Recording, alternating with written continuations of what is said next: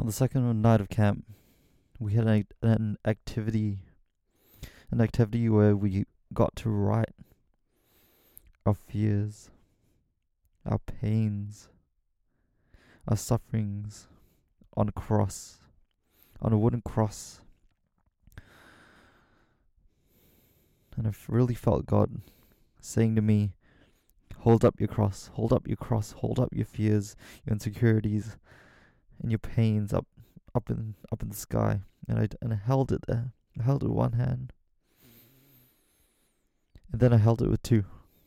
I shoved it so high in the sky that everyone could see my insecurities, my fears, my pains.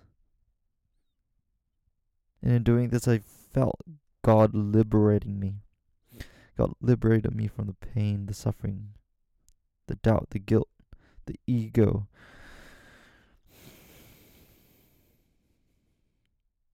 And in this, I was then able to just pour out on everyone else, because I was first able to free myself with the help of God.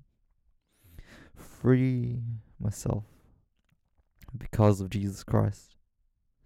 And I took that cross. They said to shove it in the sand upright. But I felt God saying, that's not what I want you to do.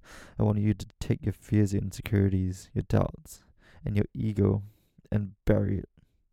So I dug a hole in the sand and I buried it so far down it would never come up again.